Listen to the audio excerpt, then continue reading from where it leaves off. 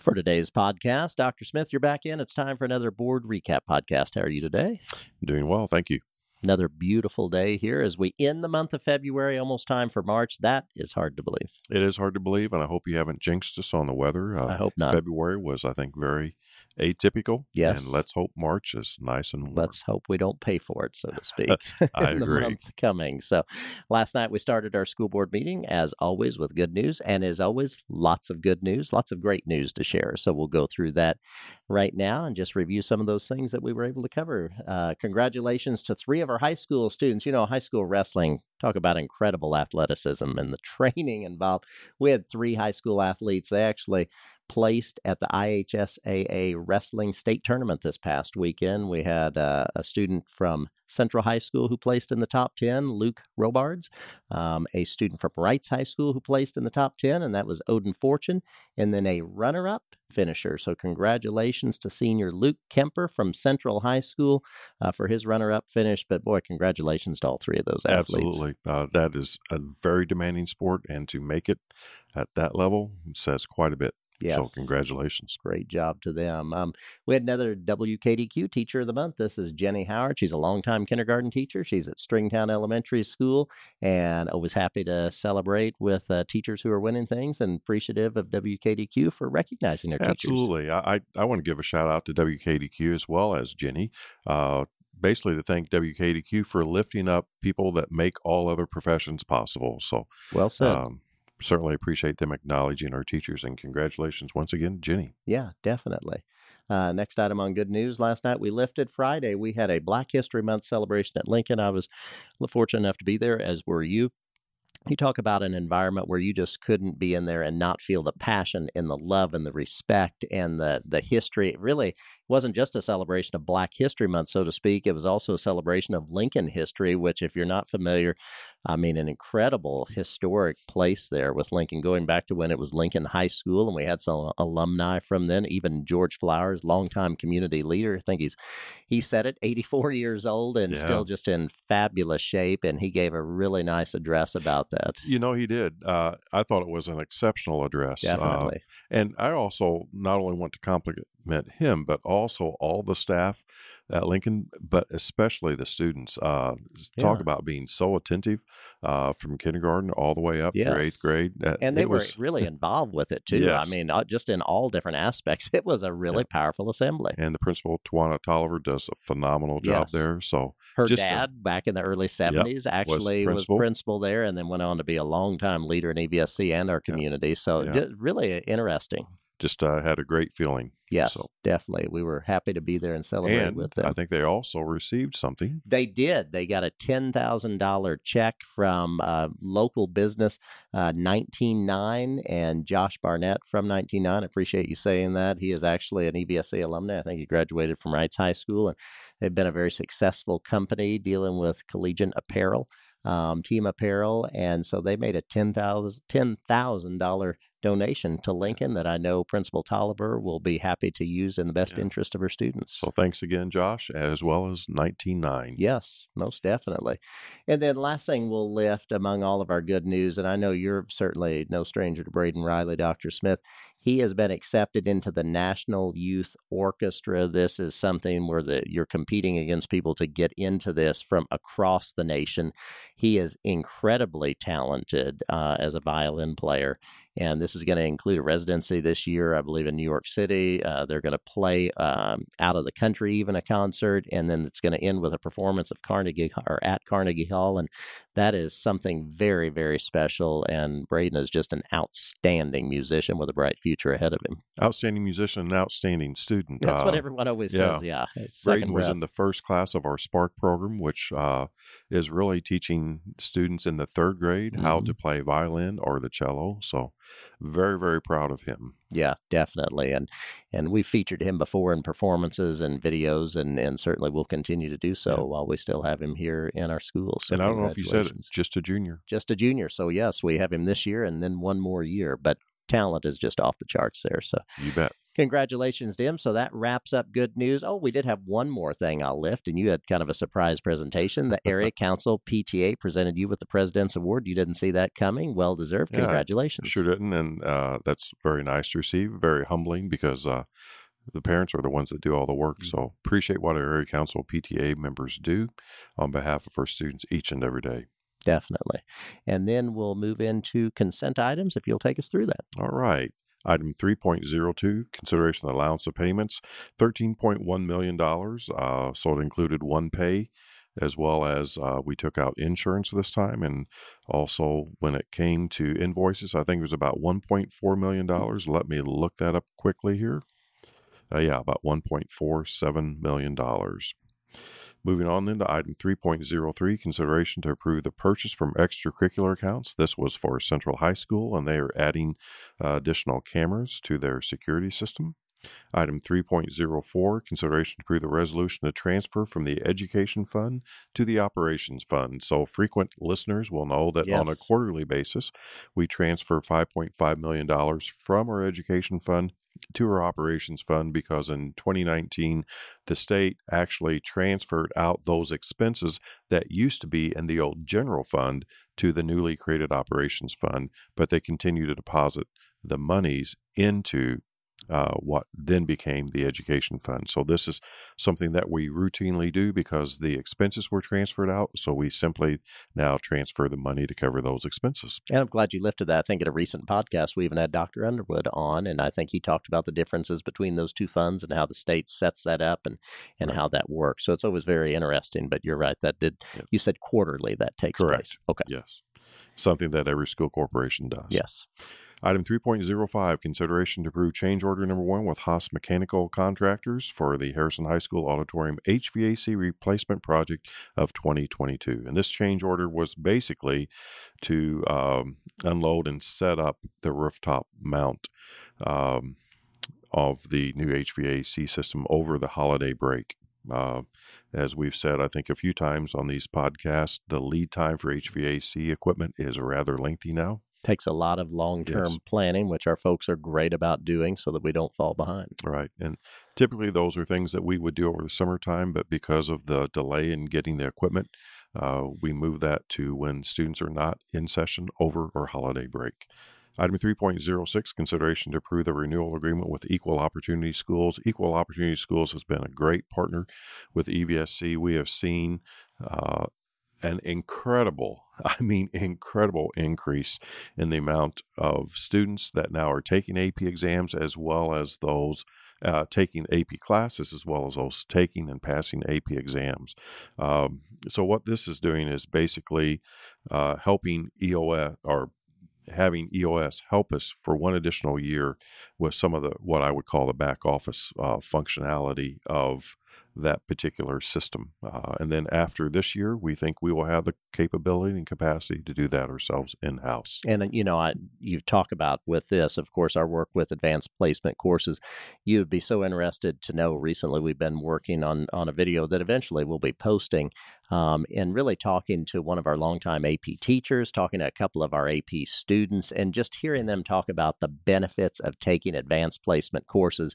It really is exciting when you think how many more students now are having access and success to AP than just over the last several years. It's very exciting. So a few things. Students who complete just one AP course in high school are more likely to complete college within 4 years. And that saves people significant funds if you can complete college within 4 years versus 5 or 6. Certainly, it's more economical to do that within a 4-year period of time.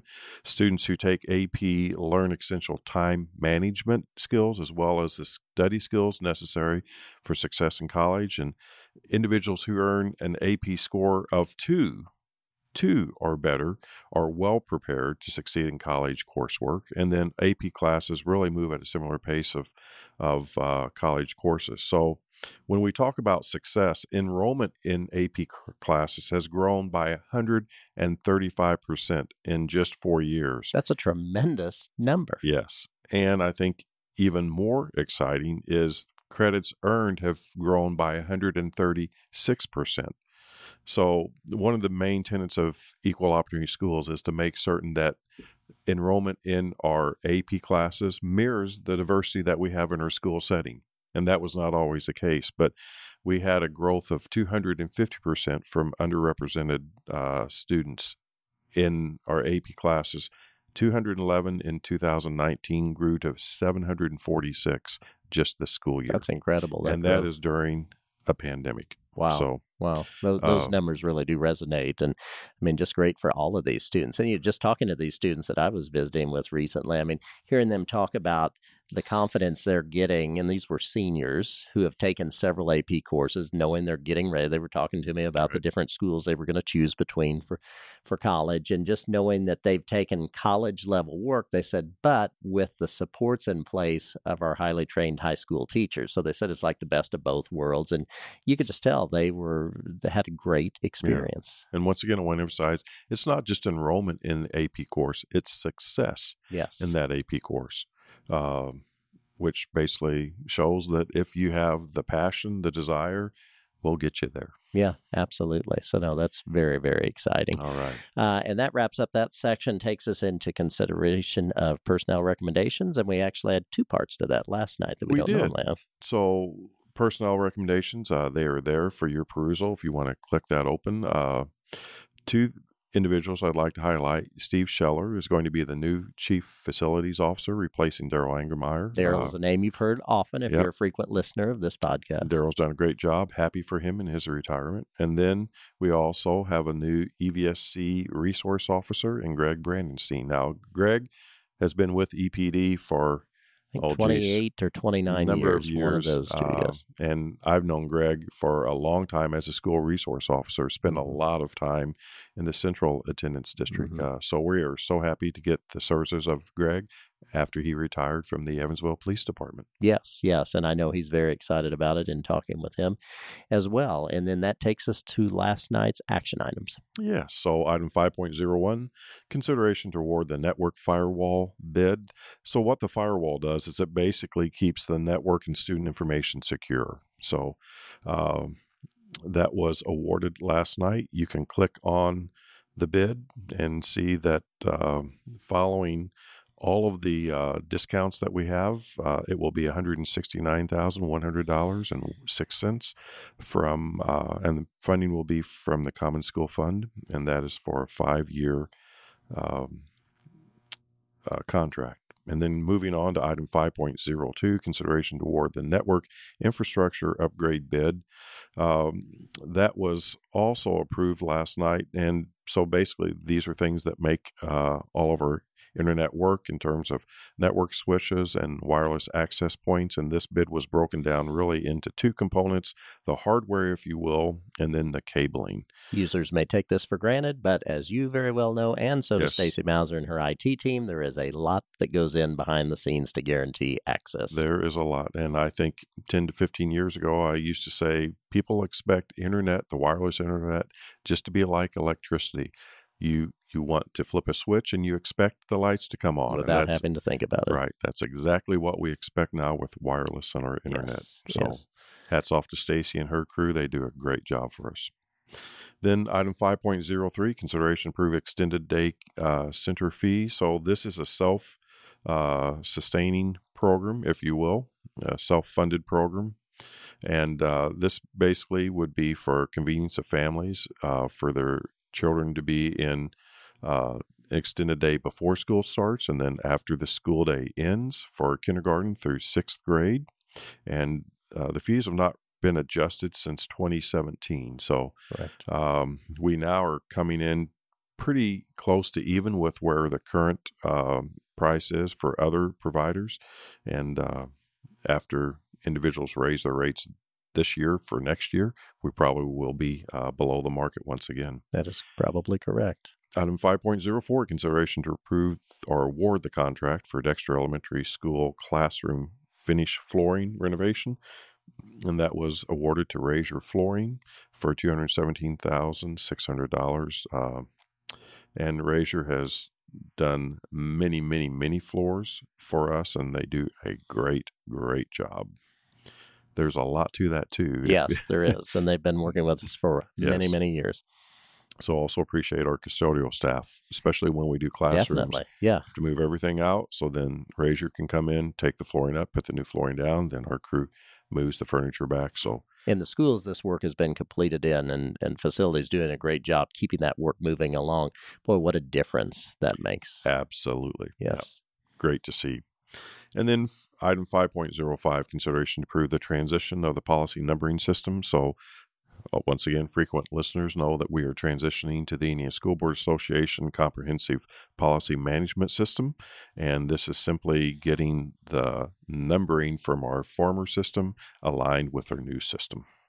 And then that takes us into last night's information items. Yes, so item 6.01, speaking of policy. Another policy. Consideration to adopt policy 4012, locating missing children. So this really does align with Indiana law, and it also then is incorporating the ISBA policy. Item 6.02, as well as 6.03, 6.04, 6.05. All those are the monthly financial updates that Dr. Underwood provides for the board for their information. And I appreciate Carl and his crew always putting together those reports. They are very valuable. And as we always say, they're here. If you wish to click on those, you can take a look and see everything that he went through with the board last night. And they're also here for every month going back to Yes. 2008. So if people want to see 15 years worth of financial records, it is easy to find in Right one here. spot. Item 6.06, consideration to award the contract for the Vogel Elementary School playground renovation project of 2023. So this was presented once again as an information item. And Mr. Engelmeyer has recommended that the board accept the base bid from Dyke Brothers in the amount of $186,900. So this is really for site work, for prep work. The playground equipment is an additional amount. Right. So it will bring that total project to about $300,000 for our playground. And this is another thing that, and obviously it's a slow process because of the expense involved. But I think it's important for people to see that this is another area of our facilities that we are slowly but surely improving as well. Because you may take playground at an elementary school for granted, it's an important piece of the school. Students, it's heavily used by students during recess. It's important for their physical activity, and we certainly want to make sure that we keep that up to date and very safe. Because things have changed over the years in terms of standards. So it's always exciting to see these playgrounds being updated. Well said. And when you think of play, while that is incredibly important for a lot of reasons that I think we all understand, we also now know through neurological processing, imagery, and neuroscience that activities such as play really do help promote healthy brain functioning. It's an important part of the day for kids, especially young students, to get out and get activity. So I'm pleased that we are systemically going through and replacing our playgrounds. And that includes also looking at the floor covering as far as for safety, as far as what that area beneath the equipment is, as well as access for students who may have a certain type of disability. So there's a lot involved with this. Yeah. And as you said, as playgrounds are renovated, it's not just the equipment. Many of us will remember that playgrounds used to be put on grass and then pea gravel. Sometimes dirt and then when mulch you used it heavily when we were young, yes. And now there are services that provide for a great deal of padding. So, right. It actually is pretty complicated. It's kind of interesting the more you learn about it. Yep. Just a regular playground. Yes. And then that takes us into 6.07. Dr. Wells was here. So 6.07, consideration to approve the curriculum resources for the 23-24 school year. So this really is broken out into new curriculum vendors and then renewal of curriculum vendors. This is not work that we take lightly. You talk about this a lot. I mean, this is important. Yes, because we want to make certain that all of our students and our teachers have access to world-class resources. And they do have with the adoption of these resources. And then finally, 6.08. Yeah, talk to us about this. This is interesting. To approve student teacher and mentor teacher stipends. So I think members of the public that are listening to the podcast know that for many instances where you have an internship in a college, you typically are paid for that internship. We have several people on our leadership team that have kids that are in college, and one's going for the superintendency of construction, paid internship. Sure. Another is studying to be an engineer, paid internships. Yes. But yet individuals that are going to do their student teaching with us actually have to pay the university for the privilege of doing their student teaching without any compensation. Because it's about almost a semester-long assignment, just under that. It is, yes. So what we are proposing is basically a $2,000 stipend in total.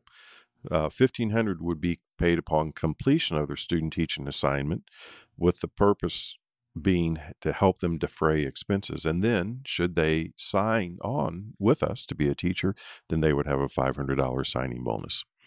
And that's the first of its kind in this region. We are excited. We simply want the best and brightest of the student teachers. You've said that often. The best and the brightest, we want them here. Right. So this is, I think, our way of incentivizing them to come here, and then we will start the onboarding process as though they will be our employees when they start their student teaching with us. I think it just gives us, and actually, we're not just doing it for us and for our students. We're also doing it to make certain that those that are doing their student teaching with us have the confidence, knowing that they are going to be well prepared when they have their own classroom. Absolutely. And then talk to us, too, about the role of that mentor teacher, because that's part of this as well. The role of the mentor teacher is incredibly important. When I've talked to individuals, once again, to use the analogy of others that have paid internships, their mentors are not paid. I want to emphasize that. Their mentors are typically not paid. We know that it is so important for our pre-service teachers, for our student teachers, to have a high-quality, outstanding teacher mentoring them, not only from the university side, but also from the EVSC side. So we are proposing that our mentor teachers then receive a $1,000 stipend for the outstanding work that they're doing, helping the next generation of teachers be the very best that they can be. Yeah, they really do play a key role in just helping them to transition. They certainly have to have some time where they're kind of doing it independently, but they need a lot of assistance too, just to learn how this works when you're actually day to day, hour by hour in that classroom setting. So kudos to them for doing that as well. Absolutely. And then that wraps up information. I think in continued business last night, your basic update to Dr. Smith was, you got into this a little earlier, and then with this is that, we just continue to monitor the Indiana legislature. I think they're at about the halfway point of this session, correct? They are. This week is the halfway section, or let me say that again. It's the halfway point. The halfway point. Let's stick with that. And there was only one bill that I lifted, House Bill 1428, and that was regarding partisan board elections. That did not achieve a third reading in the House, so therefore it is dead. Okay. And I think there was no appetite in the Senate to take that on. And of course, if you're remembering, when you go to the ballot box, so to speak, you're not voting Democrat or Republican when it comes to school board members. And for now, it looks like that's going to stay that way in the state of Indiana. And I think that's just an acknowledgement that most folks really think that politics should not be in our schools. So correct. I'm grateful that the partisan component of board elections is not going to be in school board. Okay. Well, we'll certainly, I know all of us continue to monitor that as the session unfolds throughout the spring. And I believe that wraps up last night's meeting then. So thank you for coming in today as we wrap up the month of February. Next time we do this, it'll be March. So thank you, Dr. Smith. Hey, thank you so much. Appreciate you listening.